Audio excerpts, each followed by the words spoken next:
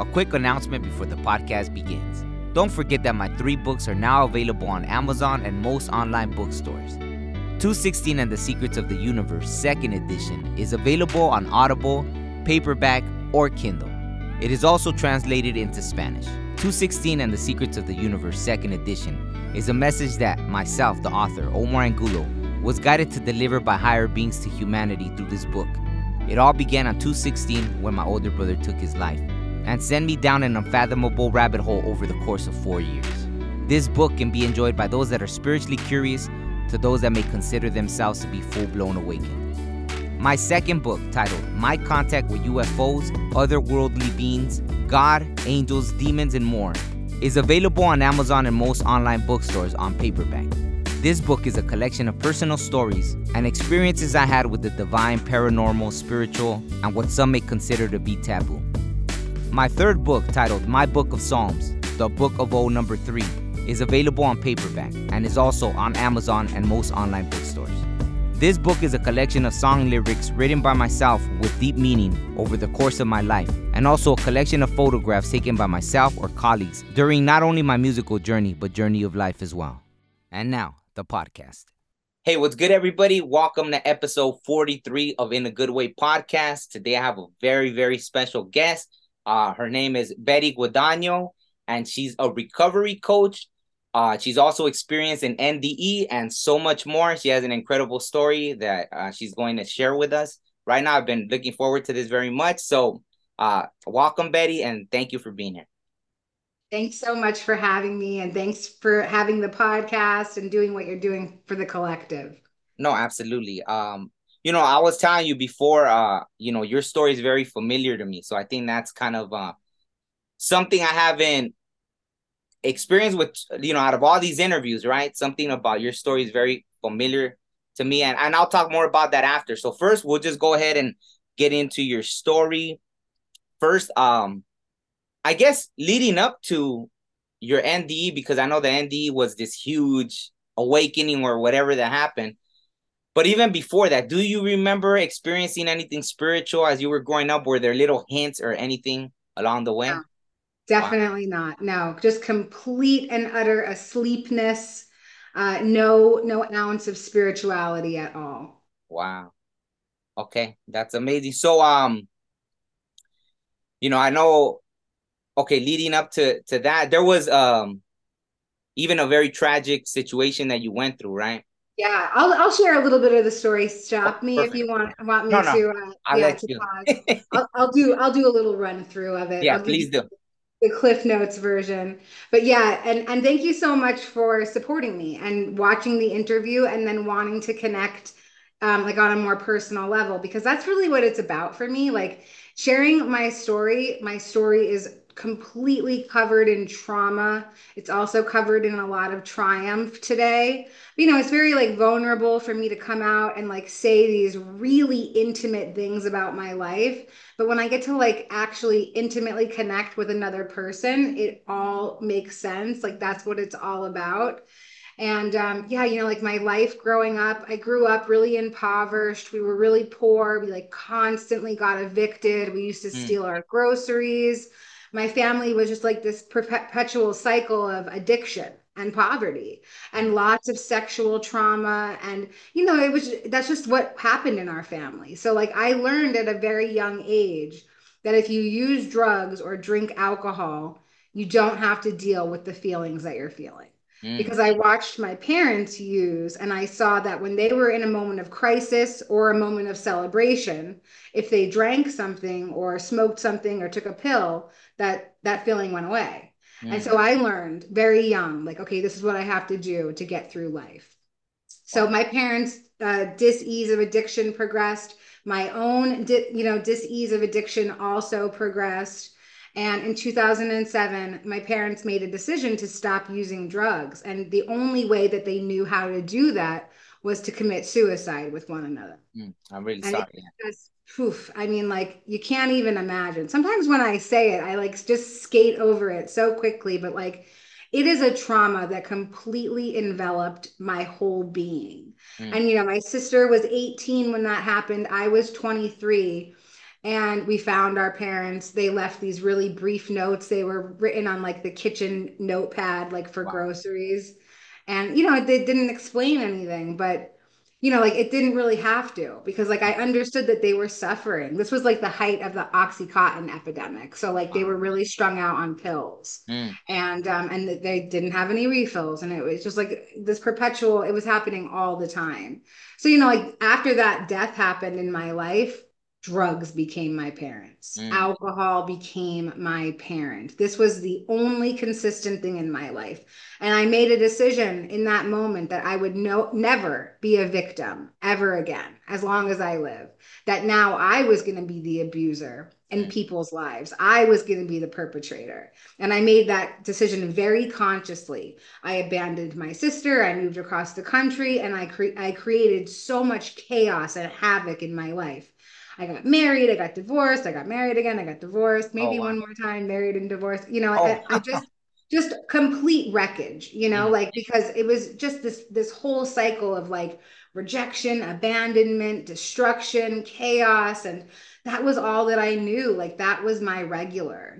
So I got really strung out on drugs. Like I used drugs for over 20 years. I know I don't look like it, but I no, yeah. did. And you could check out my Instagram and see before and after photos, and it is epic. But like I ended up overdosing and I died. Mm, Um, I didn't really die. I mean, like it felt like I died. I mean, obviously I'm here. I didn't die, but yeah, like I experienced eternity. And mm, today I have some language for what happened to me. And what I had experienced was a spontaneous Kundalini awakening. And different parts of the world call Kundalini energy different things. Kundalini is an Eastern term, and Kundalini means life force. So I had this life force energy awakening mm, where we have like a chakra system inside of our spiritual body that lives inside of our physical body. And so all seven of my chakras were opened and activated at the exact same moment. And there was this rush of energy going up and down my spine. It was actually causing me to pee all over myself. So half of my awakening was spent on the toilet, which is really funny. mm. So as my third eye and my crown opened, my spirit shot out of my body and went into the space of eternity. Mm, The same space that near-death experiencers describe. And I that's exactly what it was. It was a near-death-like experience. Like I said, I didn't actually physically die, but it really, everything that happened was I was home. I was back in heaven. And I was guided there by people that had crossed over. My father was one of the main voices that led me into that space. And he stayed with me for the bulk of my experience. And, like I got there and it felt like this extreme sense of reunion. I mm. was finally home. And I felt like I was waking up from a dream. I remember like shaking my figurative head like there's no body there, but like just going like, whoa, that was crazy. Mm. And really feeling like I had just woken up from a dream. And like when you wake up from a dream, you could only grab a couple seconds of it, when you wake up from a dream here. And the only thing that I could remember from my 35 years of life was that my parents had committed suicide. That was my only memory from my whole life. And After it in the when you had the experience? when in the experience, like when it felt like I was waking up from this dream, the only thing that I could grab from the human dream was Hmm. like this very intense trauma. Like Wow. nothing else. It was like nothing else had happened. Like that was the only thing that happened in my life. Wow. So, yeah, the experience was, I mean, when I entered that space, I'll give you the contrast. I was an atheist, devout, militant atheist. I was an orphan to suicide. I was a homeless meth head prostitute strung out on heroin. Mm, I was a liar, a manipulator, a thief. I was everything that you would think wouldn't get you into heaven. And none of it mattered. Not one piece of my story mattered because, like I said, it felt like I was waking up from a dream. It was like my story didn't even exist. mm, And there was some beings there. They didn't like explain who they were, but it was very clear that they were people that were in charge of something. And I saw them kind of sitting at like this very long, it looked so crappy in my mind's eye. It was like this long plastic card table. And they were like a banquet table. And mm, they were all sitting there and they had this big, huge book and they were thumbing through it. And they were like, you're not finished. You're not finished. The story's not done yet. And I was like, I'm finished. They were like, no, you're not. So then I started getting downloaded with, it looked like movies in my mind's eye, like video game playing out. They were downloading me with some of the information that I needed to continue on my journey. So they told me that I was a spiritual soldier, a spiritual warrior, sent to uplift the consciousness of the planet. And I volunteered and I signed up for this, and this is all my doing. And doesn't isn't that great? Doesn't that give you this great sense of freedom? And I was like, no, okay, cool. I signed up, but like I made a mistake and now I'm home and I'm not going back. And they said, listen, the first half of your life was just boot camp, right? The next half of your life is going to be so much better. You're going to be carrying out your mission. It's not going to be anything like the first half. And I was like, I don't care what you guys are saying. I was so combative the whole time. I like it felt like unconditional love. And then it felt like I knew that they were telling me that I couldn't stay there. And so Mm. like I really became like a small child. I was like stomping my feet and my hands on the ground. I was like, no, no, no, you can't make me go back. Please don't make me go back. So then they took me through more of the download of the pre-birth plan. So they took me through the actual life experience that I decided to have inside this human for this mission. So again, it played out in my mind's eye, almost like a movie, more like a video game, probably because of like my age, the generation I grew up in. This is the imagery that I saw, or the fact that we're living in a simulation. Take your pick, whichever. But so I went into this, it was like a grocery store. There was a man, he was guiding me. He was wearing a plaid blazer and a fedora. And he Mm. said, okay, pick your life. And we had this empty grocery cart. And then the lines of the aisles of the grocery store, they were like lined with these big cereal boxes. And each cereal box had a life experience on it. And I was like, I could see myself kind of as a spirit. And I was like, we're going to Earth, we're going to Earth.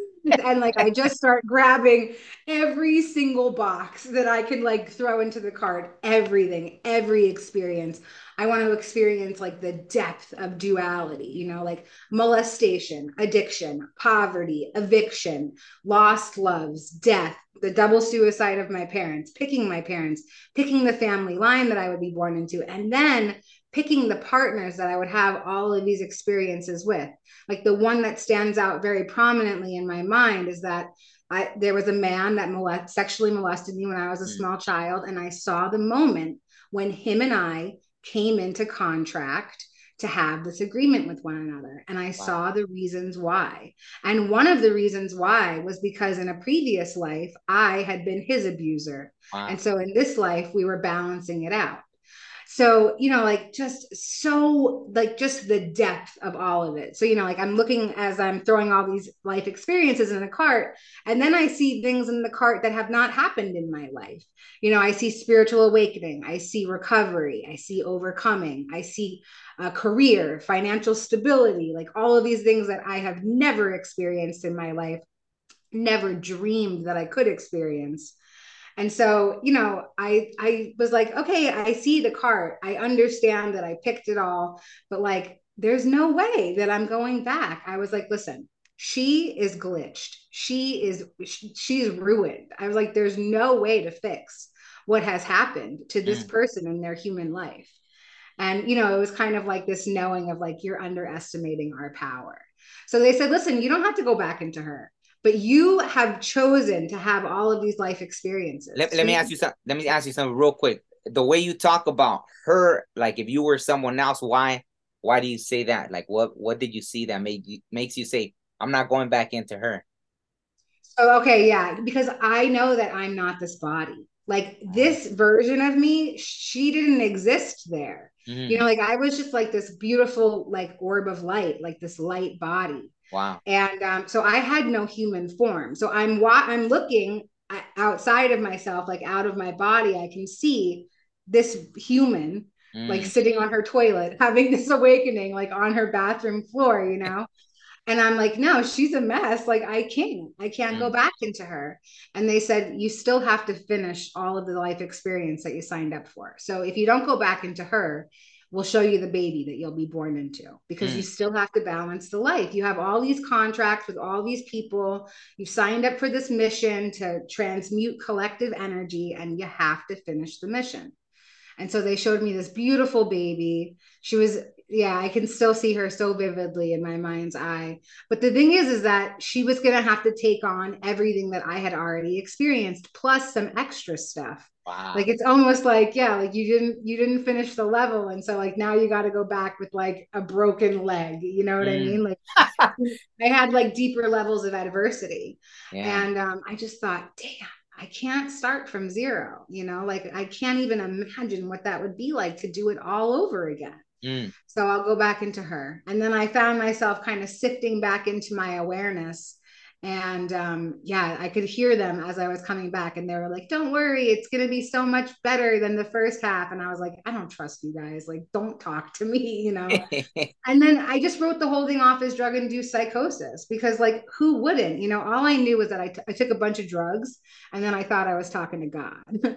And like the experience itself is there's so much depth to it. Like, this is just the really important part I feel like I'm supposed to share, is that I was downloaded with the belief that everything that has ever happened to me in my life, I have chosen it. My soul has chosen it for the evolvement of itself. Like, my human can't understand why a soul would want to experience the double suicide of their parents, or the death of a partner, or like just this whole depth of experience that I've had. But my soul knows why, and I don't necessarily have to understand why. So, like, after the experience, I just kept living my life the way that I was. I was like, damn, I got a cool story. This is awesome. And I just kept using drugs. I was like, what heroin addict am I going to tell this story to? Like, what's their reaction going to be? Because that's all that my life was. And then the universe stepped in this very loud, tangible way that I could not mistake that my experience was a true one. And like, all of these divine synchronicities were taking place to get me onto a different path. And I found myself like unable to find drugs, because all of my drug dealers decided to change their lives at the exact same moment and stop selling. Wow. And like, these people didn't know each other, but like, they all made this decision to like be better men. It was like so bizarre. And then I found myself in heroin withdrawal, and I was so sick, and I was so desperate. And I heard this voice, and it told me that I could request what I wanted fixed. And, I was like in the throes of desperation. I was like, okay, voice, whatever you say, I want to no longer be physically dependent on heroin. And I experienced a spontaneous healing. I mean, like, I went from being so sick, all over myself, puking, sweating. It felt like my bones and my skin were on fire and crackling. And then, yeah, almost instantaneously, I was just completely well and healed. And I like jumped out of bed, and I was screaming out to God. And I was like, this can't be real. I don't believe in this. Like, I am definitely not worthy of this. Like, how could this be happening to me? And, like, I just kept hearing this voice telling me that I was worthy of all the love in the universe. And, and so I thought, like, well, if I can experience healing, then anybody can, right? Because if I can, literally anybody can. And so I went out on the New York City subway system, and I tried to lay hands on people. I was like, we could all heal ourselves. And I was crazy. I was like literally running up and down train cars, like preaching, evangelizing, proselytizing, laying hands on homeless people and drug addicts, and trying to cure them of their addiction. And, like, that was all just because nothing was integrated. And I was so excited to have this information in my life. And I felt like I wanted to let everybody else know about it too. And so then, through a series of signs and synchronicities, I found myself in a long-term drug rehabilitation center, because I definitely needed that. Even though I had been healed out of the sickness of opiate withdrawal, I still had so many mental addictions to not only all these other drugs that I was using, but also to my lifestyle, to my poverty consciousness, to my low self esteem, to my zero self worth, my addiction to chaos and suffering. I Mm. had to start to reprogram all of that stuff, and I needed to be somewhere safe to do that. And so I went into a long-term treatment facility. And Mm. I swear to you, like, I did not go willingly. I did not want this for myself. The universe, I swear, it was like there was a huge hand pushing me through the door. Like I had no choice. So And that's where what got you to the door of the rehab? What? so yeah, some really beautiful synchronicities. Like I was on a train, I had no destination. I was just sitting there like totally lost and confused. And this man appeared across from me and he was wearing a Narcotics Anonymous necklace, a Mm. 12-step fellowship. And I heard a voice and it said, "That's your path. Follow him to a meeting." And a couple days later, I went to another meeting. You know, I was going to meetings every day, and I found myself sitting right next to the program director of the long-term rehab that I ended going into.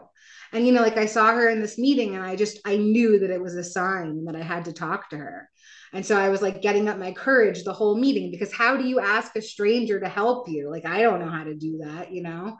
And so I'm like psyching myself up. I can see like in my mind's eye, I'm like doing jumping jacks and I'm like, come on. I'm like all rocky, like punching the air and like running back and forth. And after the meeting was over, I went up to go talk to her and she was gone. She left early and I felt so defeated. And so with my head hanging, I walked to the bus to go home. And when I stepped onto the bus, she was sitting right there. Wow. I mean, like it was like a movie, you know, it Yeah. was so perfect. Like I ran up to her so manic and insane. And I was like, oh my God, I think that you're an angel. You're sent to earth. You're here for me. I want to talk to you in there, but you were gone. And now here you are. And I think that this is a sign. You're supposed to help me. Will you help me? Please, please, please, please, please. And she said, yeah, we can help you. Come by tomorrow. And, you know, like that sentence changed my whole life without my permission. And yeah, like in that program, I got to go to school. I became a peer advocate. I have a job in the recovery field. I coach people through their recovery process. And, you know, like I caused so much harm in my life. I Mm. really, truly did. And like, this is how I make my amends. You know, like I counteract the energy of destruction that I once had in my life with this, you know, these acts of service that I've centered my now career around.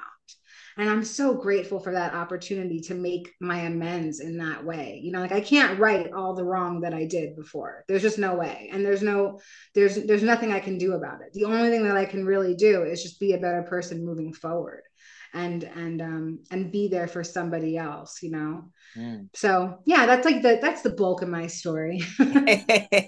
No, thank you. I didn't want to interrupt. There's so many things that I relate to about your story that, you know, I didn't want to interrupt you, but see, like for me, I've experienced all these things already throughout my life without the near death, right?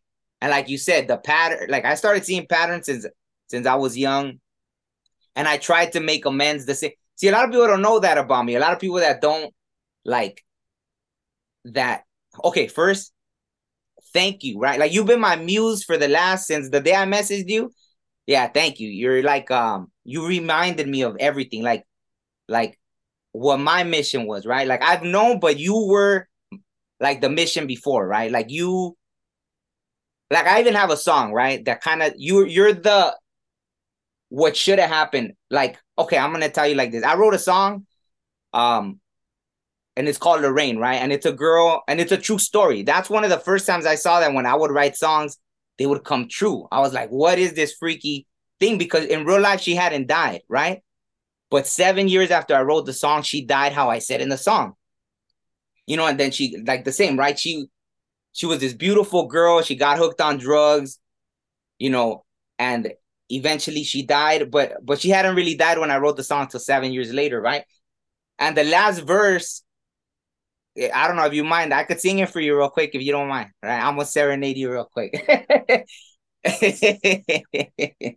So it goes like this, the last verse, it goes like, hopefully I don't get choked up. I don't know why I'm feeling like that right now. That's weird. It goes like this. I sometimes wonder, what if her life had been saved? How would she be living like a do in a day? Would she have some kids and maybe good career?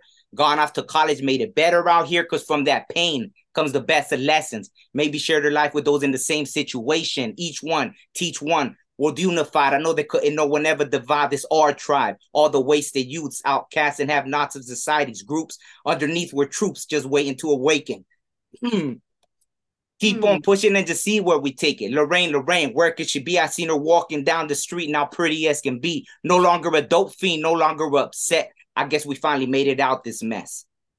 So, oh my God, I'm covered in goosebumps. I feel like my nips are going to break off my body. That was beautiful.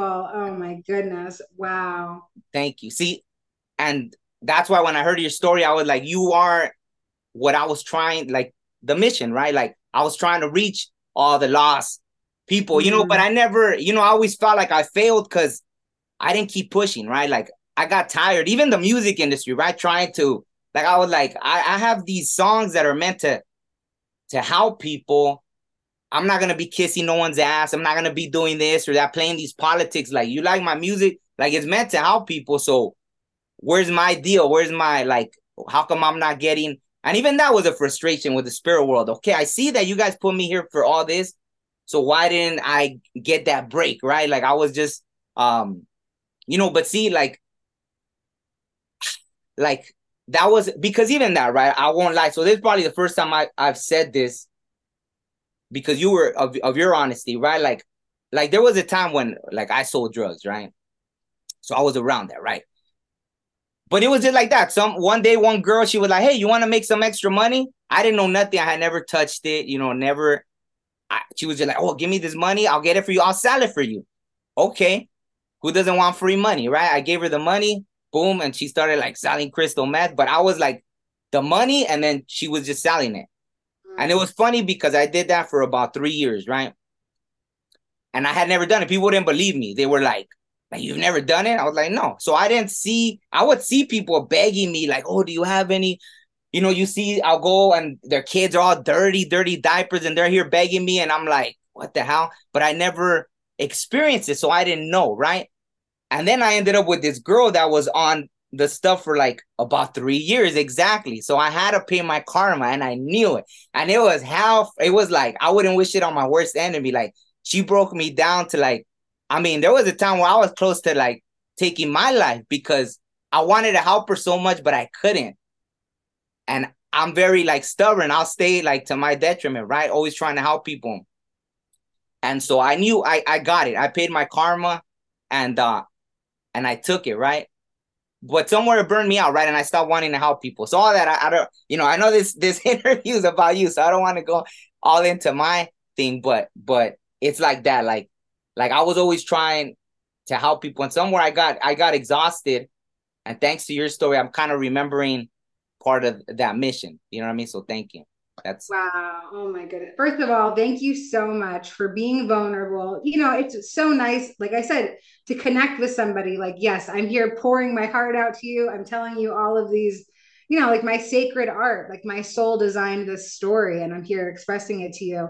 And so to hear what your soul designed for you, and that's my belief, I won't claim it for you, but just it touches me so much, and to be able to construct it into art. And also you're like reminding me how powerful our words are. Not to say that like you created that experience, but you prophesized it because it was already written that way, and you were able to channel it through your music. And I think that that's so cool. I mean, like, I love hearing how, like, as we spiritually awaken, what sort of creative gifts we use. And, another thing that came up when you were talking is that we don't know what's for our highest good. Like, I don't know. I'll talk for me. I don't know what's for my highest good. I want to be like a gabillionaire. I want to reach millions of people with my message. Like I want to be independently, like wealthy. I don't want to have to work for anybody else. Like there's lots of things that I desire for myself, but I don't think that that's where I'm supposed to be right now. Not saying that I'll never be there. But like the more that I want things to be on my timeline, the more resistance I create around that. And so it won't happen, or like the more that I think about like, well, how many people are watching what I'm saying? Or, like, do people like me, like staying in the comments of videos, I do not recommend. No, I But have, yeah. oh my God, it is the worst. I am not good with it. But like that's something else that came up for me when you were talking, like thinking like, well, why won't the universe give me what I want? But like maybe it's just not the right time and maybe you're meant for something different. I have to tell myself that all the time. Every day when I go to work, I have to tell myself that. I'm like, it's coming one day, maybe. Yeah, no, because I noticed, like I said, since early on, I was already seeing the other side, right? I would get things like one of my things was I would dream the future, right? But see, even back then, who could I talk to? Like, I started trying to go to church. Once I started really, because even that, right? It's like they wouldn't let me die. It's almost like I was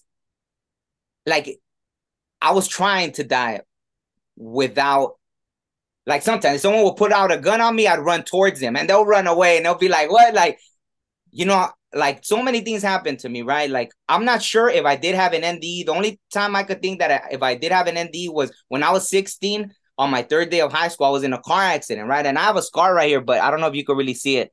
It's like well, it was bigger. It was like all the way, right? And that's where your pineal gland is and all that. So, and that's kind of when I started writing songs, right? I mean, a little before that, but after, from when I was 16 on, then I got in a group and we started writing more songs. And, recently, like a few years ago, maybe a year ago or 2 years ago, I had a dream that I was in it was like this facility and all the walls were like see-through, but all the ones operating were all women, right? And the one, she pulls out this thing that looked like a tumor like that big from my forehead, and she's showing everybody, and it's all women, and they're like, oh, wow, that was huge. They're like, oh, wow, And so I was like, well, all this time I thought I was already like wide awake. Like I haven't, like it took me a long time to meet anybody like myself, right? That's why I was always quiet. I expressed it through songs because even at church, they didn't like, I saw when you would tiptoe and try to tell them, even though it's all through the Bible, everyone having all these experiences, they were really not about that life. It was like, so I was just alone with my spiritual stuff, except through music, right? And so even though I've been experiencing it, I forgot where I was going with that. There was what had you said right before that?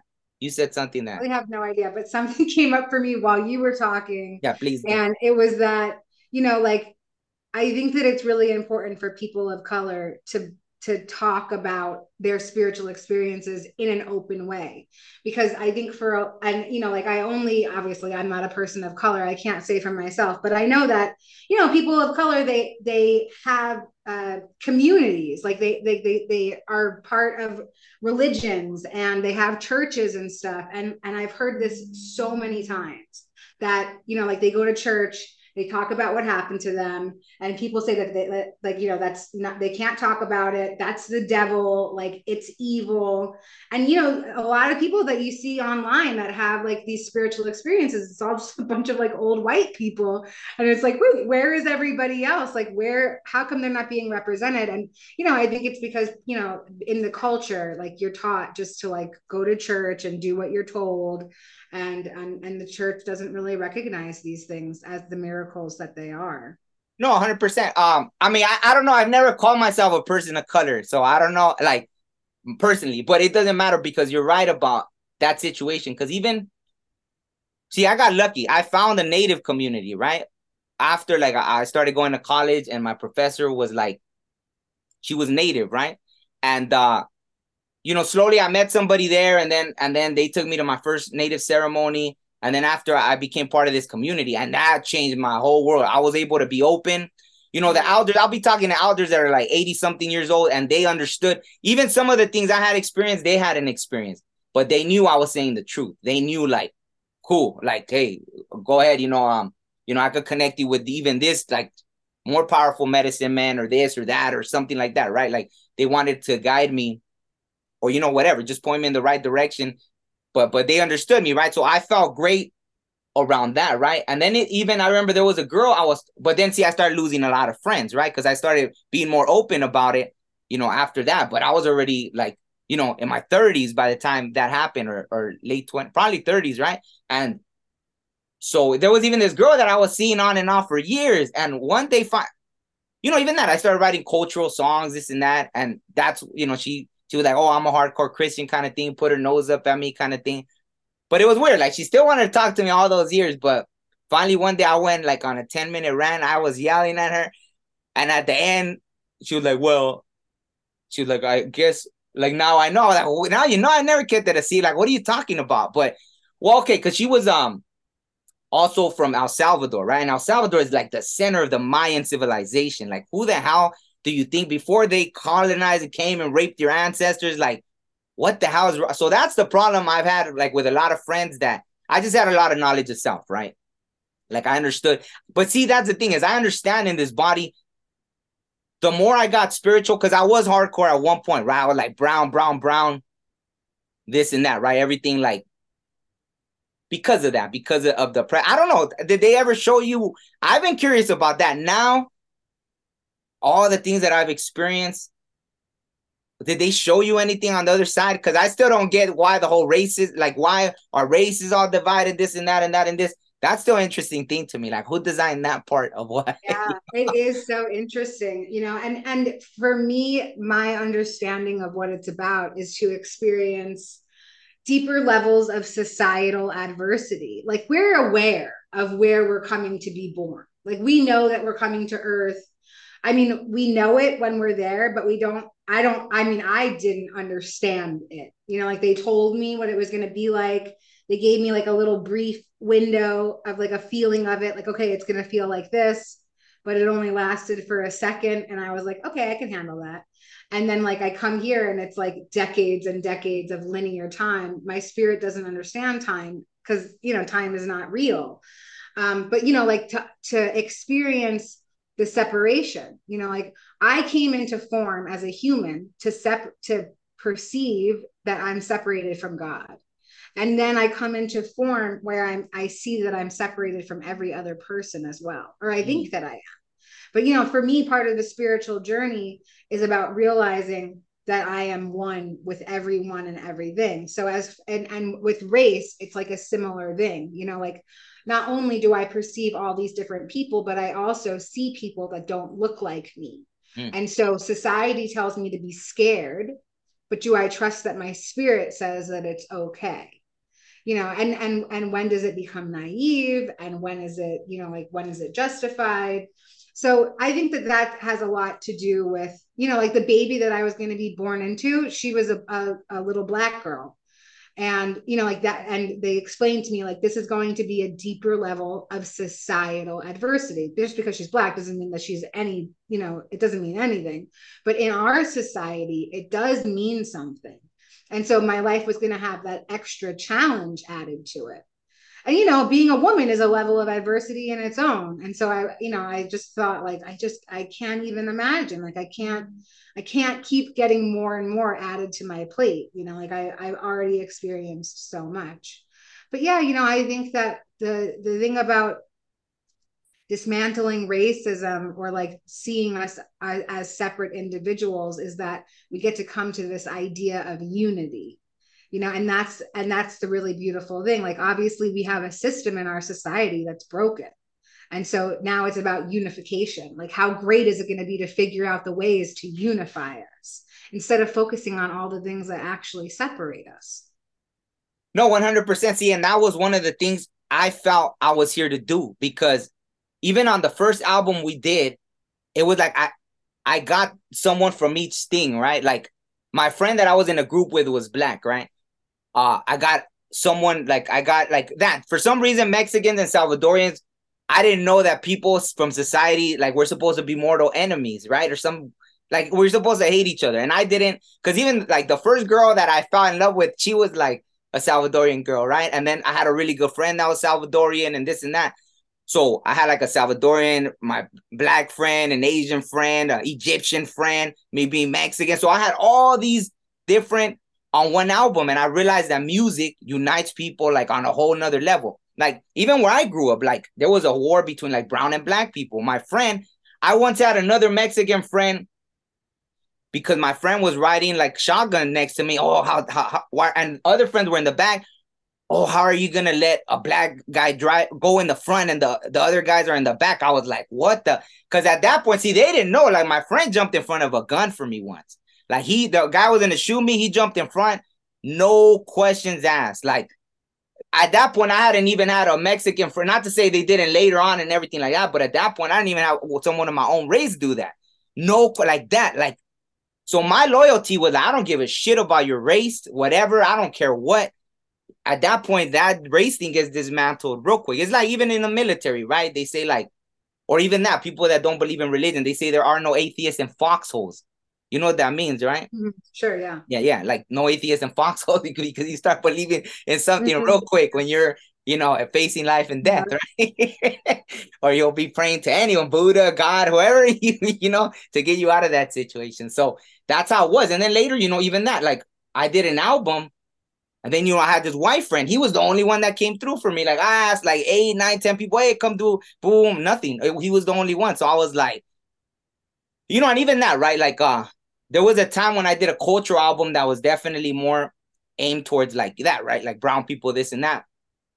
But I felt there was a lot of anger in it because of things I had been going through.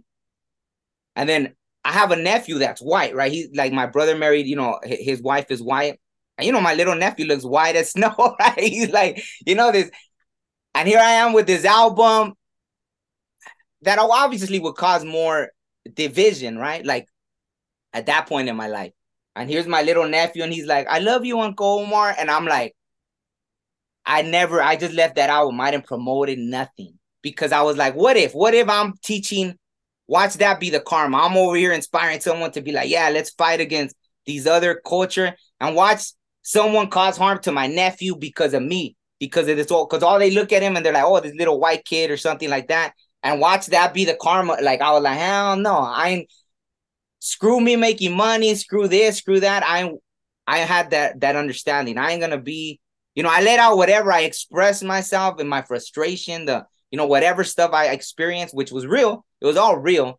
Beautiful songs, a lot of stuff, but it was more just adding more division, right? Like as truthful as it was, so I was like, I just don't want to keep causing more division, right? Yeah. Blah, blah, blah, blah. So that, like, I was learning a lot of lessons along the way. I don't know how we got into that. Oh, just talking I about. don't know. I love it though. It's going where it's supposed to go. Yeah, no, and I hadn't heard you mention about that the little girl you were supposed to go into was black. See, I hadn't heard that. So thank you Yeah, for. I don't think I've ever shared that. So thank you for giving me the space to share that. But and part of my spiritual journey now is like, and also before my experience, I was a hardcore racist. I Oh, really okay. was. I was hardcore, man. Only because like that's the way that I was raised. I was raised to think a certain way. I think lots of people are. And then after my experience, it was like every cell in my body demanded to transform 180 degrees. And everything that I thought and every belief that I lived my life by was no longer working. And, like when I surrendered into recovery, I was in a rehab in Bed-Stuy, Brooklyn. And it was like 90% Black women. And so Black women taught me how to be a person. They taught me how to be a woman. And so all of my ideas about racism or the things that I thought just by judging a person by looking at them all got completely wiped away. In my moment of desperation, like these women taught me how to be a person. No, that's beautiful. Thank you. Yeah. I was gonna say something about that too, but that's so even recent. Okay, so let me tell you, like in 20, it's interesting because you said your experience. I don't think you said it in this interview, but I know you said it that it happened like March 2019. Your experience, right? March 2019, and oh wait, no, March 23, right? March 23, 2019. March 23rd, 2019. Yeah. Yep. And I don't know why I remember that. Something I did happen on March 23rd as well. So something made me remember that, right? Like synchronicities and stuff. But in February of 2019, my brother committed suicide. Well, it's funny. I've never said that before. Like someone said, because even that word, when you think about it, they were talking about in human terms. Because I said like, oh, my brother took his life, I think I said. And they were like, oh, that's good that you use that language, because when you think committed, it's like they committed a crime. And I think they brainwashed us in that way too. Like if someone takes their life because of all their pain, it's like they committed a crime, committed. Mm-hmm. So I was like, oh, wow. And I had never used that until right now. I don't know. Because you said that too, right? About your parents. You said they I did commit. say committed, yeah. And like when you work in like the mental health field, they say completed suicide as opposed to Oh, wow. committed. Yeah. The word committed does have some negative connotation to it, but like a word is a word, and thank you for sharing that. And yeah, I'm sending you light and love. No, Um, thank you. yeah. No, I really appreciate it. No, I'm, obviously you understand that. And so that flipped my world upside down, and everything that I understood. Because even one day they told me after my brother passed away, I guess on Facebook, all his people that were, because he was in the military for 20 something years, right? So they just brushed it off like, oh, PTSD, but it was a lot deeper than that, right? But so on Facebook, his friends would message me. And then one day a friend jumped out on me. One of my friends, like, I think it was almost 2 months after he had done it. And they were like, oh, message him. I was like, no, you know, because he didn't even tell me my condolence and nothing. Like, I'm not going to message him. They're like, if you don't message him, you're going to regret it. And I'm like, like, whatever, fine. Because I always listen. When they tell me stuff, I always listen, right? So I'm like, hey, how's it going? And, he didn't even, I barely saw the message. He didn't even say nothing, but I knew. I was like, oh, I'll call you. That's all I put. Like, oh, it's okay or something. I put, I'll call you. And then I called him, and I could tell there was something wrong with him. And I drove. He only lives a few miles away.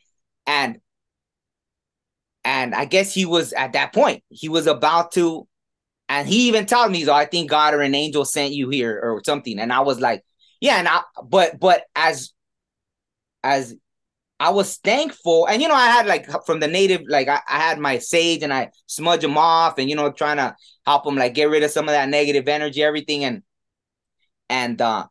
But at the same time, after I look away and I'm like, oh, hell no. Like I'm looking up like at God, the angels, you let me save someone else. Like clearly now it's 100% confirmed. And you didn't let me help my own brother. Like, are you kidding me? Like I wanted to destroy like the heavens. And so I went into a dark place. So I was basically like, screw it. I'm going to do it. Like I'm out of here. My brother, he had a family. He had everything. So it was like, how dare you? All this stuff. Like I'm trying to help people. I'm trying to do this. But yeah, you guys didn't even give me that one, right? So then that's when, see how you say about like this woman comes and takes me where my brother is. And she looked like a colonel in the military or higher rank, right? She takes me to where he is and boom, boom. And then when I wake up, all these synchronicities start, and they show me, because I had graduated. When I graduated it was like, it was on 2/16. I just wrote a whole book about it. That's what's amazing. Like it took 4 years. Yeah. And I'm able to show people now. Now, I mean, this is like so much information to show, because it was like we had already agreed to it before we came. So that's when I went down that rabbit hole of, wait, like, so this was all agreed upon. How is this, but it was very like, it was crazy. And then they kept visiting me. And then on one visit, then they showed themselves like their true form. And it was these big old beings, right? And my heart, like I've never felt love like that, right? So it was like if I was one of them. And I think they're what people call like Palladians or whatever, right? And they're like, it was the main one that was always in contact with me was this woman. I even call her like my star wife, I don't know if she really is, but I claimed her, so too bad. Like she has to deal with it, right? But she was the one that kept appearing for me. And so in that one, she's like really tall, right? But she was very fair skinned, like exactly, almost like it wasn't to the point of light, but it was like very fair skin. So I was like, shoot, if I'm one of them, how does that even make sense to have any kind of racial stuff? If that's who, like, in my spiritual form or whatever, I'm one of them. So whoever I chose to come in this form. So I understood that even on that level, right? And it took me like 2 months to shake that off, because I wanted to go with them. I didn't want to be here no more, just like you said, like all that stuff. And just real quick, they visited me one more time, and I was going through stuff like after, I think during the whole pandemic, and they asked me, you want to go? And I was like, yeah. But I think they didn't expect that. They were like, oh, but then after I was like, fine, like I'll stay and finish whatever contract I guess I gotta finish, but I don't want to be here no more. Like, you know, I think maybe this was 2 years ago or less, right? I was like, nah, like I'm done.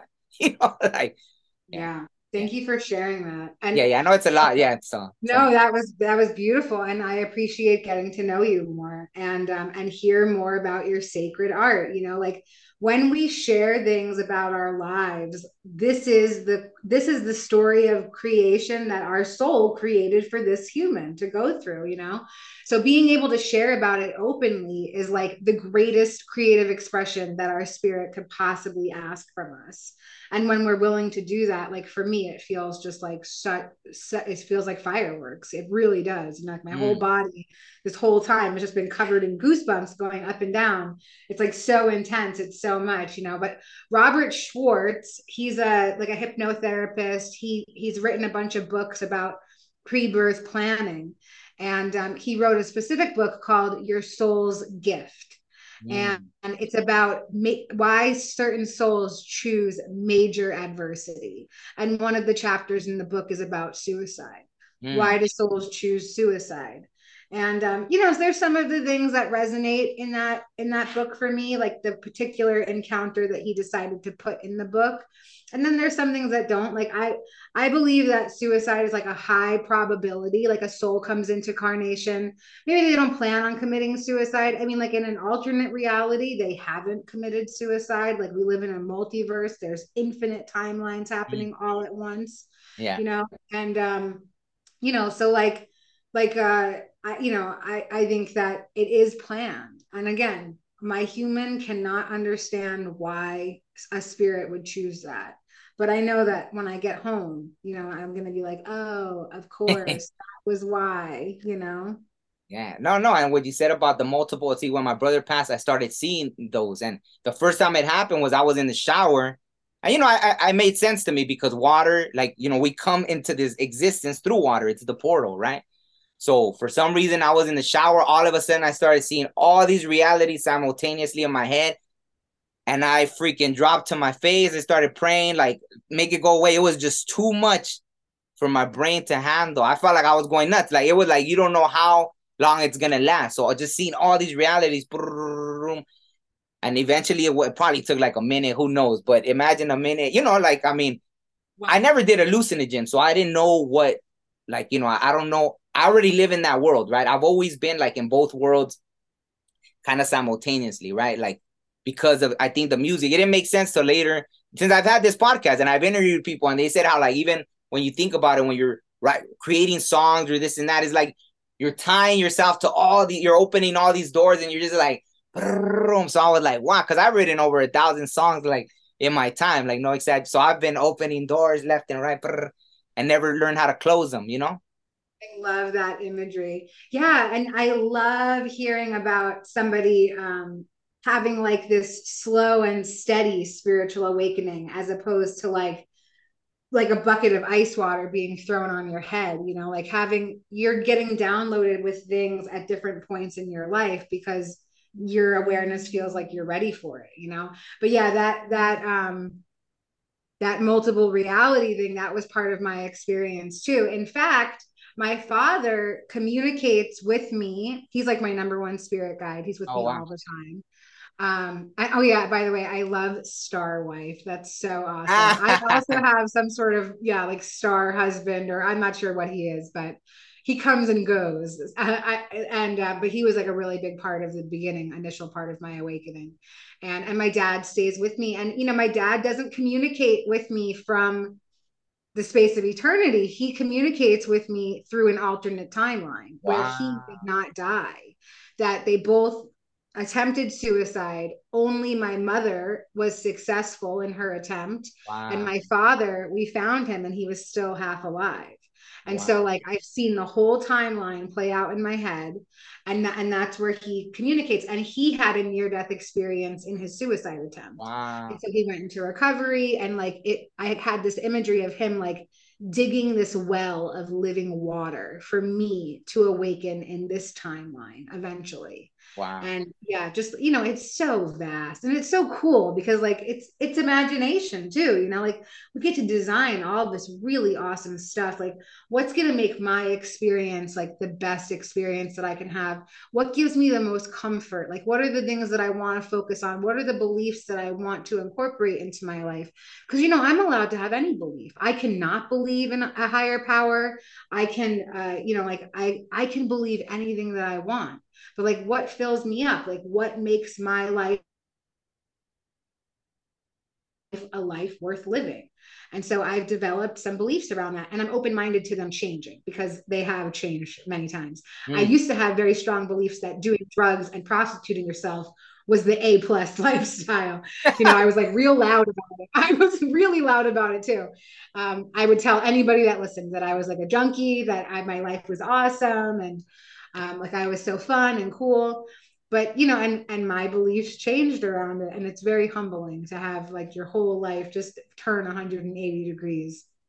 No, and it's beautiful. Like I'm telling you, like I'm not being like, I'm not like, you really reminded me of all that, so thank you for being so brave to share it, because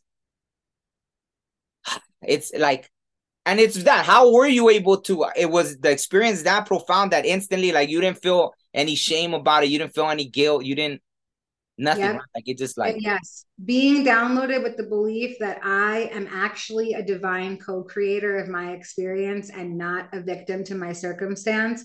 And also being downloaded with the belief that it's not real here. This is not real.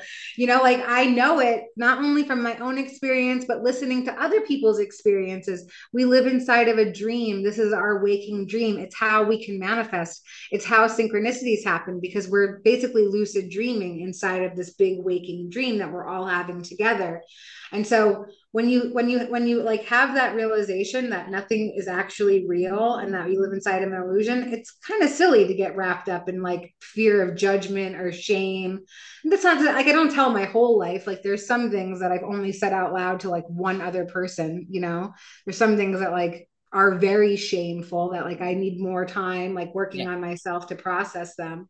But there's other stuff that like I feel like it's my purpose. It's my mission to share openly about this stuff because somebody might need to hear it. Somebody might need to hear that if me, a homeless meth head prostitute strung out on heroin, can have their life transformed and can create a whole new world for themselves, then literally anybody can. Like there are no words in the human language to describe what kind of depraved animal I was, but it's not the person that's sitting here today. And if it's possible for me, I know that it's possible for literally anybody. no, thank you, that's beautiful. And yeah, no, like I heard you say that, and I thought that at one point. I remember people like, but see, I didn't share it. I wish, like, well, I mean, I guess I could share it now thanks to your bravery, right? Like the same. I used to think that, like, if I change, people don't realize, like, if I change, then I felt like others could change as well. Because I guess, well, because at one point, right, I went to the military, and then you don't talk about your past because you're not supposed to have that past. You know what I mean? Like, even when I went in, like my job, it was like I had a secret clearance and I got to put in for a top secret clearance. You know, like how you can't talk about like, oh, at one point I was doing this or I was doing that, and even one time, right? Like I started with like, I was driving strippers, right? And then it turned out that, then next thing you know, I just have like a bunch of like prostitutes, But I think that was the thing. But like it was like they were the nicest because they were honest. That was the thing. I preferred to be around them because, I had like girlfriends, and then someone else would tell me, oh, they did this and that. And I'm just like, my mind couldn't even like, what? Like, and then being around them, just being so honest was like, I'd rather be around them. Like, just, and so I was even around that. And I didn't judge them, I guess. That's why, see, like, I didn't judge them. And even that, I remember one even, oh, I don't want to do this no more. And I was like, don't. Okay. And then that was it. Like, they just needed someone to believe in them, right? They just needed someone to be there like, well, then stop. Why don't you do this instead? Okay. And then they did it and boom, it worked out. Like, just like that. Just me being there and telling them, yeah, you could do that. Like, yeah, you don't have to do this. Like, no one had ever told them that they didn't have to do it. You know what I mean? Something like that. So that's why I'm telling you, all that is so familiar to me because you know, even the, maybe I wasn't doing it, but I was around that, right? Like all that stuff, right? So that's why your story impacted me so much. So, um, another thing I wanted to ask you was, I know you talked about how you were shown, see, that you had been here for a long time. You've been here reincarnated a lot of times. So why, at the moment, you couldn't really see that, or how did you all that get shown to you? Yeah, it came to me after a lot of it did. And like I've done some past life regressions. I've done some quantum hypnosis healing techniques with like some hypnotherapists. I mean, like yeah, I kind of felt it in that space that I had been here before. And yeah, the only way that I can like I just don't know why I keep coming back. Like that's the thing, like why do I keep making this decision? And, like I was told that this is the most exciting time to be on Earth because there's this huge transformation of consciousness happening right now. And so anybody who's ever been here, and even people or beings that have never been here before, have all signed up to be here right now. Like we have the most people on the planet that we've ever had in the history of Earth right now. And it's Oh, because really? everyone's here for, like the excitement of this whole transition that's going to take place. And, some of my past lives, they make sense about like why this is my experience in this life, on top of the fact that there's this mission for the collective as well. And I just think of Earth as like an amusement park ride, and like there's one ride in the park that everybody's like, that one is so scary. It's crazy, but it's so much fun and it only lasts for like 10 seconds. And so we all just like keep getting back online on the same ride. And like, and Earth can be a whole bunch of different rides. Like it can be the teacups, or it can be like the ride that goes like loop to loop and then has a free fall, depending on what you want your Earth experience to be like I obviously chose the free fall for this time around, but I've had lives that were just teacup rides. Like I've seen them, they're very boring. But Mm. like they're for a purpose. There's like some development, like okay, this is what a regular sort of boring life it looks like. That's it. But see, that's the thing that's gone. Because even that, right? Like when I wrote the book, it's like it kept unfolding, right, over the course. Because even that, it's funny. I'm like, oh, today is, whatever day. And then by the next, oh, today's this day. And this, like, new things kept coming out. So one thing, by the end of everything, I was made aware that either I created it or it was co-created, right? But not just that, it went back even thousands of years. So these things that they were showing me, it was like, damn, was I here to create that as well, right? Things in different parts of the world. It was connected to this pyramid. It was connected to ancient Greece. It was like all these things, right? So I'm able to show people like whether that happened for anybody else, 100% I'm showing you proof that I co-wrote my life, or, like, or I wrote my life, right? It was already scripted. And then, but see, so if it's none of it is real, because that's one of the things I put. So it's either 100% a matrix, right? It's obvious, or like at first, see, the very first thing I was showing it was like a school, right? Like my brother graduated, right?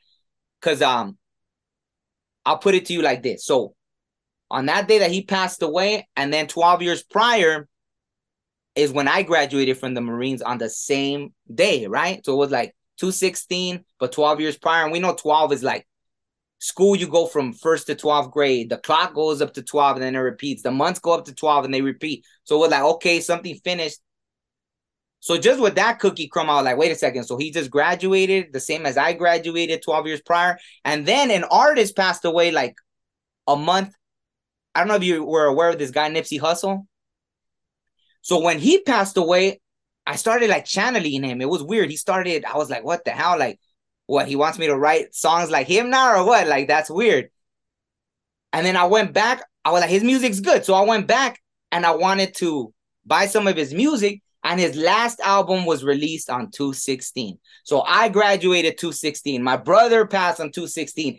Nipsey Hussle's last album, which was called Victory Lap, was 216. So his Victory Lap, my graduation, my brother's graduation. So I was like, oh shit. So this is like real. It's just a graduation. Like this was whatever school, and we all graduated. Even him being murdered, my brother, going this way, and then me experiencing that part of my life. It was all like connected. And then it went deeper. Like I wrote a whole, because I didn't stop getting the synchronicities. Like it just kept going. The book is called 216, basically. 216 and Wow. the secrets of the universe, because that's where it just unfolded.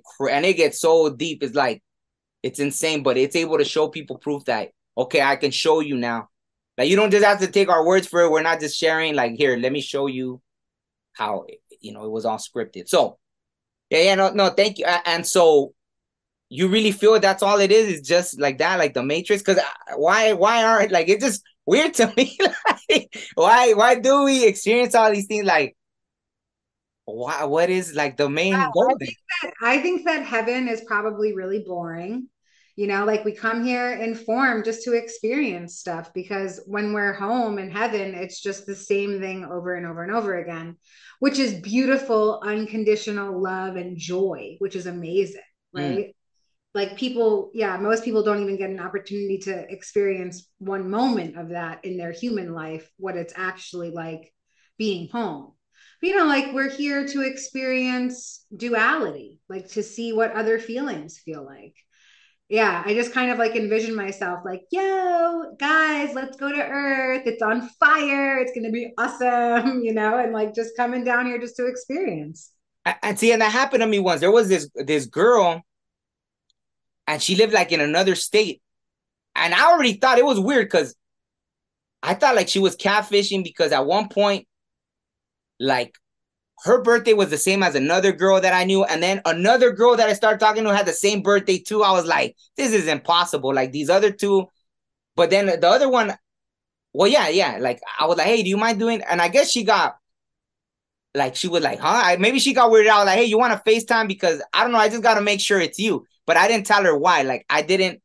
And then in one day I was sitting down, like just like that. I was awake and I saw her in my head, and she told me that. She's like, come on, it'll be fun. Like telling us to come to Earth. I was like, what the hell? And this girl was just in my life briefly. Like I probably messaged with her like for maybe a month, talked to her on the phone, like through IG.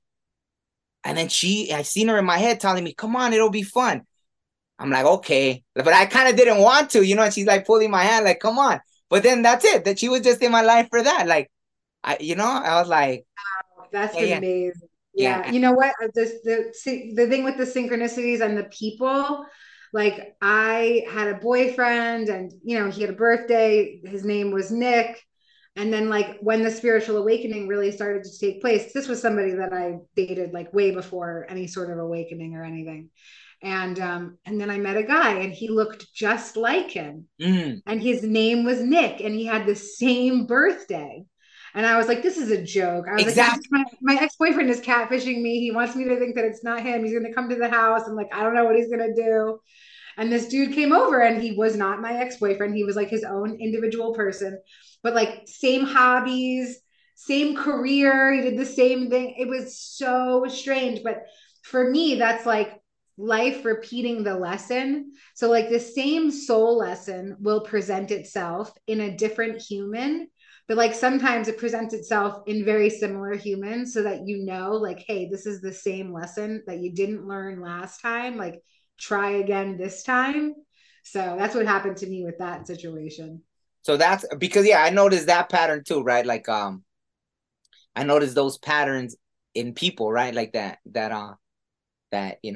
And but there was a story I heard you share. I don't know if you want to share it, because I don't know how much time you have, but you said something about your twin flame experience, and that you were like, oh, this person, and you did some stuff that it's funny because I had someone do Really stuff. funny. It's a Yeah, very funny yeah, story. yeah. If you want to But, share it. like I'm getting more into sort of sharing the comedy of the spiritual awakening experience because it is really funny, like because it's so far away from anything that we've ever thought before. But I have some doozies of hilarious stories of what happened to me after my experience. So, like I lived in spiritual unawareness my whole life, never knew anything about it. And, I was like smoking a lot of meth. I was eating a lot of psychedelics. And so, like, I never slept. I never ate. Like, that's part of like fasting, like that they talk about, like in the Bible to fast, like no water, no food. And you start to like see crazy stuff, Yeah, yeah. crazy experiences start to magnetize to you. And honestly, like smoking crystal meth is like so insane. So like you just magnetize total insanity to you all the time. Yeah, yeah. And anyway, it was Halloween, which is a day when the portal is like very, like, the veil is very thin on Halloween. Some people say that it's the day that Atlantis was destroyed. And I Oh. perceive that I was here for Atlantis and the Mm. destruction of it. I've had, like, actually with that man, I had some past life memories of that. And so yeah, like it's Halloween. I'm standing at a portable charging station because like my phone never had any charge because I was just like a drug addict, always on the run. So in New York, you could charge your phone in these different docking stations. And I'm standing there and I look at my phone and it's 8:08 p.m. I have Mm. an 8% charge on my phone. Wow. And I'm looking at my bank account and I have $88.88 in it. And I was like, oh, that's bizarre. And this is the first time that numbers ever presented themselves to me. I was like, that's so weird. Took a screenshot, went on with my life, right? 8 days later, I meet this man that I perceive as my twin flame. And I find out that his life path number in numerology is 8. And then I find out that my life path number is also 8 in Oh, numerology. wow. So like I didn't know anything about numerology. I was just like this flighty, spacey chick, And but yeah, there was something about this dude. And like he was just like me. He was really like a mirror to me. Same height, same hair color, like same reckless attitude. Like he was like a party guy. He was like really into psychedelics, was like a drug dealer, like whatever, like all like this crazy stuff. I was like, this is the guy. It's like so excited to die with somebody. I was like, this is the guy that like I'm gonna die using Wow. drugs with. So like we go on this bender for like a couple of days. He hadn't, I'm like getting real detailed with it, but he had not smoked meth in 8 months. And Oh, wow. I had been smoking meth for 8 months. Wow. And that was another sort of like one of those syncs. Like, okay, he was away and I was doing it. And then anyway, we came together. He relapsed. He was pretty upset that he relapsed. So we parted ways. Didn't hear, like I was so obsessed with him. I was like, no, you're so cool. Like we're supposed to be together. You're the only person I met that's as cool as me. Just total self-centeredness, absolute insanity. And, like just was never going to work. It was never going to happen. And then on my awakening, I knew that it was him. Like I knew that it was his voice inside my head that was like guiding me through. And I said, "Who is this?" And then right then a notification went off on my phone and it was him. He had just posted a story on Instagram. And like I was following him on Instagram from like a fake Instagram because he had me blocked. And like there's just like all these Ah. really funny parts of it. But like I freaked out because I heard a voice in my head and then I had confirmation physically in the world. And like I saw him in my awakening all throughout. I saw our place as the divine feminine and the divine masculine energy in every mythological family, every pantheon, like Isis and Osiris in Egypt, Jesus and Magdalene in Christian mythology, Shiva and Shakti. Like I saw us as those energies. And so I just became like so obsessed that like it was him. It's got to be him. It's got to be him. And I just made such a fool of myself. I went to his house and I was like, please be with me. I was like, listen, we're twin flames. And he was like, what? And I was like basically chasing him outside of his house. And I was like, anyway, it was totally crazy. And like he just didn't want anything to do with me. Like he literally ran away from me. And then the next day I went back to his house and I was like, you have to talk to me. I was like, you got to hear what I have to say. And he was like, dude, you're a psycho. Get away from me. And I broke into his house. I literally Wow. kicked the door in and Oh, I wow. just like sat on his floor and I was like, I'm not leaving. I was like, I'm not leaving until you remember who we are. And he was like, this is insane. You're a psycho. His girlfriend was there, by Oh the my God. way. Oh, No yeah. way. Wow. Yeah. So, like, I'm sitting on their ground and, like, the whole house is covered in trash bags. It was like disgusting. Oh, And I'm just sitting down there and I'm like, you're going to remember. I know that you're going to remember. I have faith that you're going to remember. And then he was like recording me on his phone and he was like, you're a psycho. Like, post this on Instagram. Like, look at you. You're so pathetic. And, he was like verbally abusing me because I had broken into his house acting like a total psychopath. And I said, please ask your girlfriend to leave. Give me 5 minutes alone with you just to see if like you can have some kind of remembrance. If you don't, I swear to God, I'll leave, I promise. And so somehow he convinced his girlfriend to leave. I don't know how he did that. And she walked out. And then, like I was sitting on the ground and he just kept saying, you're wrong. You're wrong. This is crazy. You're a psycho. And I had this thought and I said, man, maybe I am wrong. Maybe I have broke my brain. Maybe I'm totally strung out and like I'm past the point of return. And then he chuckled. But I hadn't said any of those words out loud. I had only said them inside my mind. And so I said, can you hear me? But I said it inside my mind. And then he like took a step back. He looked really scared. I stood up off the ground and I said out loud, you can hear me, can't you? Mm. And then we kind of like got a little bit closer to each other. I have bright blue eyes. And in my right eye, I have one brown speck underneath my iris. Wow. And as we looked into each other's eyes, which I guess we had never done before, as we looked into each other's eyes, I recognized that he had the exact same freckle in his eye that I have in mine in the exact same spot, but in the mirrored eye. So it's my right eye, his left eye. So when we're looking at each other, it's literally like looking into a mirror. I can see my eyes reflected back at me. And after that happened, our whole chakra system opened up and connected with one another. And our sacral chakra, that's like the chakra of creativity and your reproductive system. It's like right above your butt. It just stayed locked open. And so it was like this orgasmic experience from like 10 feet apart that we were from each other. And it was just like, it would not stop. Like this wheel that was our chakra just like wouldn't stop spinning. And we were just like talking to each other inside of our minds, like having a whole conversation. And it was totally crazy. And then he was like, you have to leave. And I was like, what do you mean? Like, this is the rest of our lives. Like, this is amazing. Like, we're magic. I'm not going anywhere. And he was like, just go. Like, don't just leave. And I was like, all right. And so I went out front and I waited for him. Like, I knew that he had told me in his mind that he was going to come out front. And he was like, okay, I'm willing to listen to you. Like, what is this? And I was like, dude, these are our 3D avatars. This isn't even who we are. This is just like our human video game. And like, we're here together on this divine mission to uplift the consciousness of the planet. Let's do it. And he was like, okay, I'll see you later. And I went back to his house later and he never opened the door for me again. In fact, he called the police on me. I almost got arrested. Oh, wow, I did get arrested. Oh, you it did? was, Wow. oh yeah, it was crazy. It was total insanity. So then like, that was it. Like I really thought that he was my twin. And so the next year, and then he was the catalyst for my recovery journey. Like if it wasn't for him, I would have never went into treatment. Like I just kept getting downloaded. Like if he's your mirror, you can't be with that version of a mirror. Like, how are you going to accomplish anything? Like, you got to get well. And I kept hearing, like, one of us has to leave so that both of us can get better. And so I went into treatment, and Halloween passed again while I was in treatment. And they would let us go to the library once a week to, like, use the internet and get books and stuff.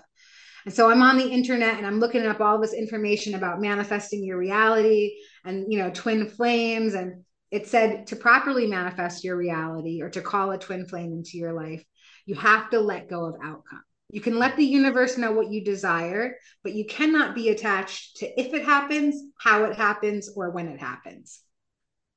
And so I said out loud to the computer, okay, if it doesn't happen in this lifetime, I'm okay with it. I know that it exists and that's enough.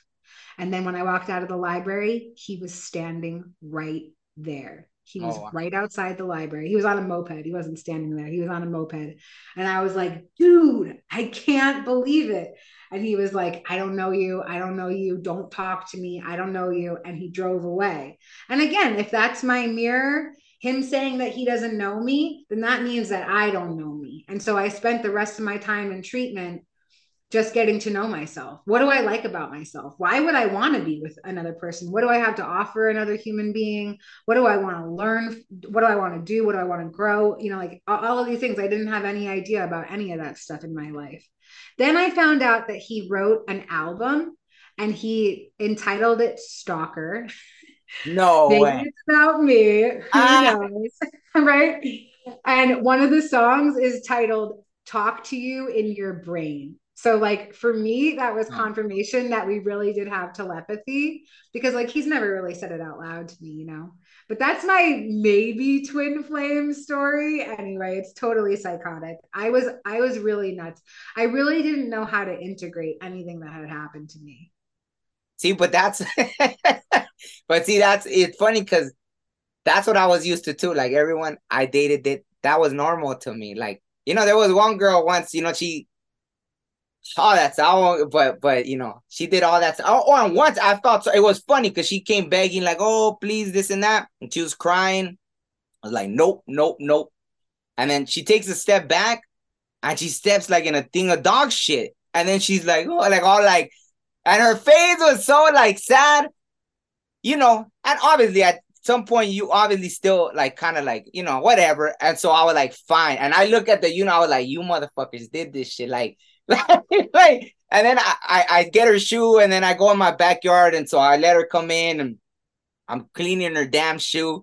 And she's like right there. And so, I mean, it lasted a short while again too, but it was like funny. She had a lot of those instances. Like when I was like, no. And then some weird stuff would happen. And then I let her back again. And then I was like, but, it just kept repeating the cycle. I knew I wasn't supposed to, whatever, but it was funny. Like she did it. Like once she hopped my fence and my dogs didn't bite her or nothing. I was like, what the hell? Like, and she's knocking on my window like at midnight or 1 a.m. I'm like, what the? I was like, I'm going to call the cops. And she just, like, I couldn't even hop my fence like that. Like, how the hell did she hop? I was like, how the freak did this girl just hop and disappear into the night? That is me. That was me. Yeah, Yes, yeah, definitely. yeah, That's so yeah, funny. yeah. She would do a lot. Yeah, yeah. And that was just one, like, I had a lot of like, but it was normal to me. Like, I don't know what it said about me then, I guess. I don't know why. See, at one point I thought like, oh, I'm supposed to help. Like why do I keep, I'm supposed to help all these people. But then once it got draining, then it was like, or am I supposed to learn the lesson? Then it was like, am I supposed to set up boundaries? Right? Like, yeah, yeah. But then I over set up boundaries. Then I was like, I ain't helping nobody no more. I was like, screw everybody. Like I just wasted all these years of my life. Like I never met like a good like every relationship I ever had was like that. So when, you know what I mean? All that stuff. So it was just, just Yeah, it's finding the balance. For me, it's finding the balance, like instead of getting like really resentful, which happens too, like, okay, why does this keep happening? Why do I keep manifesting the same partner over and over and over again? Like, what is it but yeah, what is it about me? Why do I keep attracting? What am I not learning? Why do I keep manifesting the same dude with a different jacket? Like same dude, same personality, different jacket. And like, yeah. And, for me, finding that balance, like instead of shutting, I love how you said, like, it was like no boundaries, then it was like brick walls, but there's a balance in between that, like there's some sort of chain link fence that the door opens and closes. yeah, yeah. No, absolutely. Yeah. And so do you believe in that? Because I had wrote like I had met someone and I think they're the ones that took me down the twin flame rabbit hole. Like, I don't know how many years ago. I even wrote a song about twin flame, right? Like it was called Twin Flame, right? But it was like, yeah, but it was very like that. Like I don't know, they were very wishy-washy, right? So they're the first person that ever gave me anxiety. So I was like, what the hell? Because they were so like wishy-washy, right? And so then when I would be like, yeah, we're actually not compatible, then they'd be like, oh, yeah, we are. Like, why are you saying that? So I was like, what? Like you keep pulling, and then when I'm like, all right, forget it, I believe you. And then you come and then you try to pull me back, and then I'm like, no. And then they're like, even once they were like, what does it feel like we're breaking up or this and that? And it's like, what the hell is wrong with you? Like, so, but they're the ones that unfolded that whole twin flame. But then after I was like, they must have been like a false twin flame, right? So do you believe in that false twin flame thing too, or no? Yes, I'm pretty sure that guy that I mentioned is like a false twin. And for me, like, and how you said you have like this star wife, like the higher self of that man, whether it's him, like whether it's that particular human, like this man that has the same eyes as me or not, I've spoken to that higher self. And like I've gotten all the answers that I could ever need about it, but I don't want any of the answers that I've received. Like my masculine energy is within me. Like I am a whole, complete person. I embody the divine feminine and the divine masculine. And everybody that I perceive outside of me is a manifestation of my own inner world. Mm. So, really, everyone is my twin flame. Everybody that I can perceive, because everybody is a mirror to me, an opportunity to grow, to learn all these different things, you know? And really, like the conclusion that I came to, and it's taken me so I still haven't all the way let it go, you know, because like even though I've gone to countless like mediums and hypnotherapists and asked my soul in regression, like, is it him? And every time my soul says, no, it's not him, let it Wow. go. And I'm like, nah, my soul's just messing with me because like Wow. they want to really surprise me. I'm like, it's gonna be the best surprise when they surprise me. It's crazy though, because I've had the same response over and over and over again, and but I still won't let it go, you know, because like I'm so attached to the spiritual experience. I had telepathy with this man. He has the same eyes as me. He was the catalyst to my recovery journey. It's got to be him, you know. And I realized that, like, you know, Source is my twin flame, you know, like God, whatever, you know, Jesus, like whatever, Buddha, whatever manifestation I choose to, you know, pay attention to today, like that's my twin, you know, like the highest version of myself, like all of my divinity encapsulated in another person. And, you know, that other person is me. And like, you know, some of the attributes of the divine feminine, the divine masculine, the masculine energy is all about action. It's about strength, discipline, you know, like agility, and really taking action steps. And my feminine energy is about nurturing, compassion, intuition, and cultivating those things. So, like, you know, for me, I'm very action oriented. Like, I'm Mm. all about, I'm solution focused. I'm always taking action steps towards goals. I'm always planning something. So I embody a lot of my divine masculine energy, you know, probably more so than my divine feminine energy at the moment. But yeah, you know, it's all an internal job. It's so annoying because like I want that fairy tale romance just like everybody else, you know. But that's not always what it's supposed to be. Yeah, yeah. No, thank you. Thank you for sharing that. You know, it's funny because even that, like, I get that. Now I know how to, because I think that the feminine has definitely has to do with the intuition. So I think as an artist, I've been able to tap into that, like be very connected to the feminine aspect, right? Even though creation is more masculine, so that thing of creating is probably more massive, but within that being vulnerable, right? Like that was my space, because even that, right? Like the girl that would come crying and this and that, she taught me, because when I met her, I was like, I didn't have emotions, right? I was very like, you know, everything. Like I had grown up around street stuff. Then I went to the military. So everything my whole life was be, you know, strong, be boom, be this and that, like, you know, very stoic, very masculine, right? And so I didn't have that. You know, I remember even once she was like, it was funny because, you know, she was asking, you know, she was drunk. I think I had already stopped drinking. So that's another thing. I know, I get it that when I met her, we were partying together, right? But then I stopped within that and she just kept on. So we started like, you know, becoming more just two different people. Like she wasn't coming along the journey with me, even though she would be the one. I never wanted to go to church because I didn't agree with that anyways, but I would go for her. Oh, let's go to church. It'll make things better. Okay, let's go to church. And then, you know, it would still be the same. But what was I going with that? Oh man, what the hell was I gonna say? Um, shit, I forgot. Damn, what was I saying before that? You were just talking about this girl. You didn't really, yeah, you hadn't gotten to the point yet. Yeah, yeah, okay. So once I remember too, we were like sitting down, and you know, my family's there, my brother's there, everybody, and then she's like all drunk, and she's like, "Oh, do you love me?" And I was like, "Yeah." And then she's like, "Oh, you love me?" And I was like, "Yeah." And then she's like, "Do you love me?" "Yeah." And then again, "You love me?" I'm like, "No." And then she's like, just you don't and motherfucker, you asked me, like, you know, but she was so freaking emotional. She started opening, she was just a ball of emotions, right? Like, so she started making me, I think a huge part of her coming into my life had to do with that. Like, I had to start softening up. I think it has to do a lot with the spiritual stuff. I just, you know, I don't know how to put it into words, but I just recognize that her, you know, like, yeah, it was meant to soften me up. Oh, maybe like that, what you were saying, just to say, like, to connect more with both aspects, how you said, like the masculine Right. and feminine, become And more whole. source.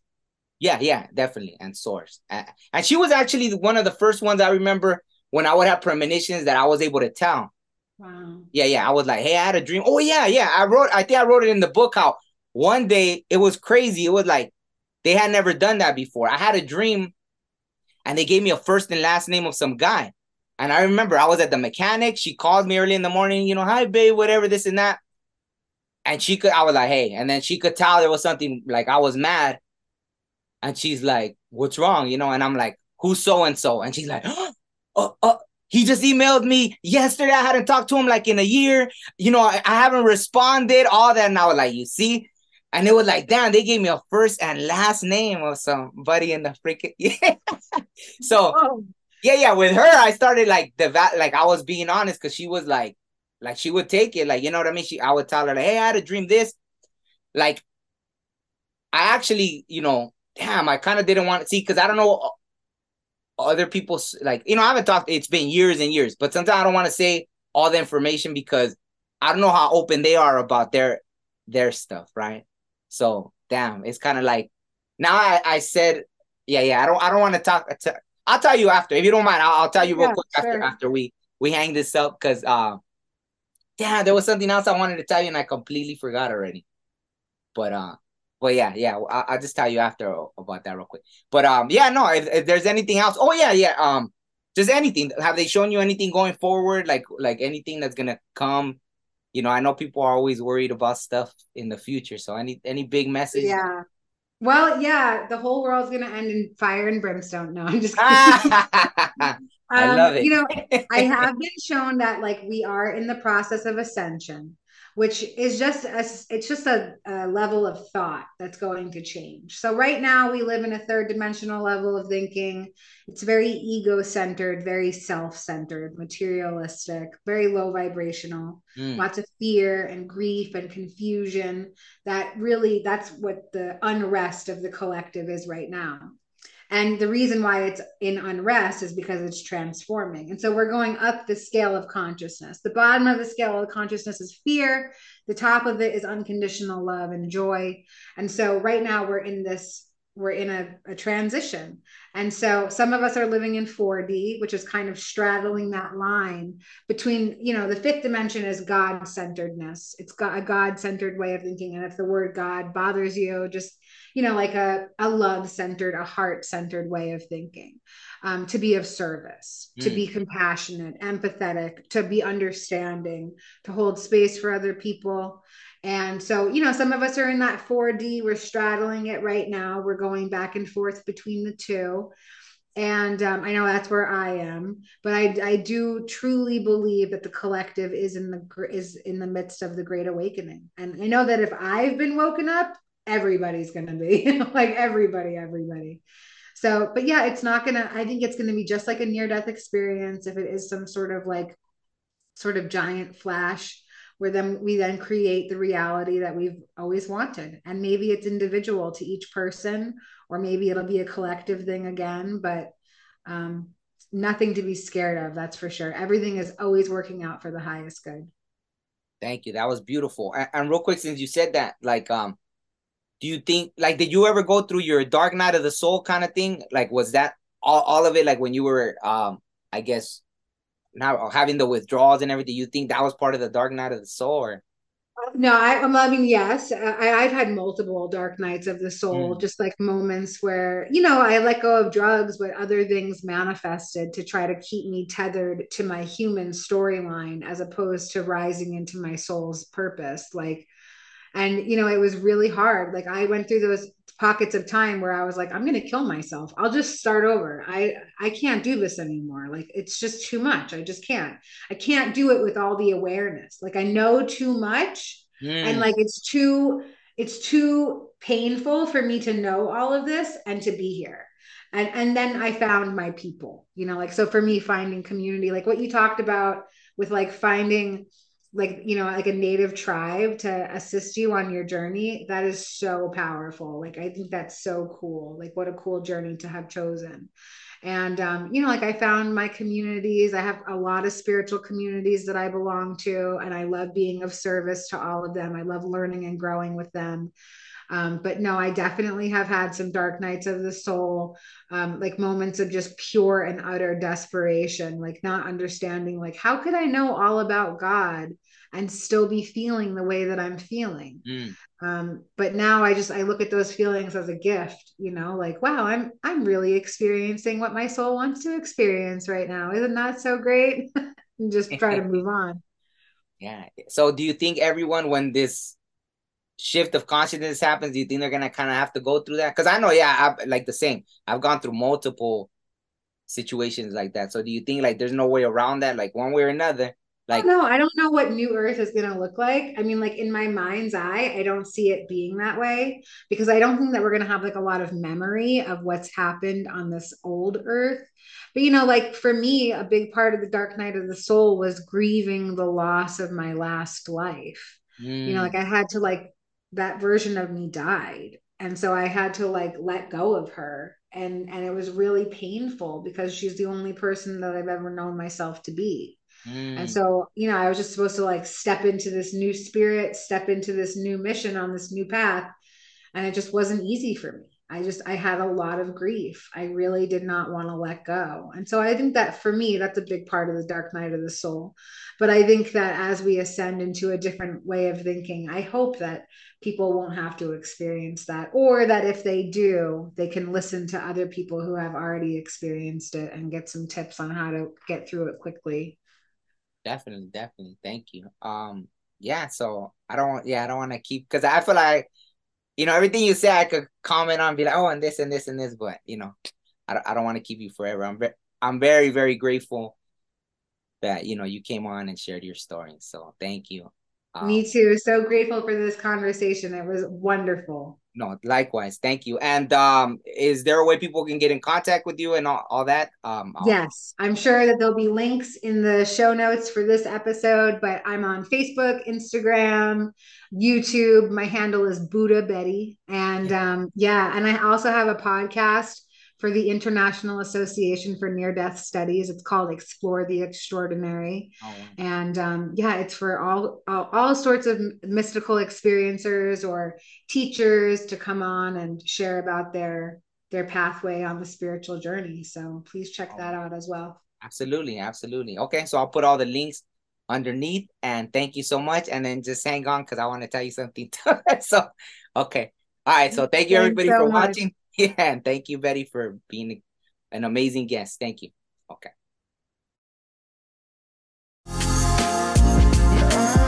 Yeah. That's right. Yeah, sometimes you're just feeling it, you know what I'm saying? You're just feeling it.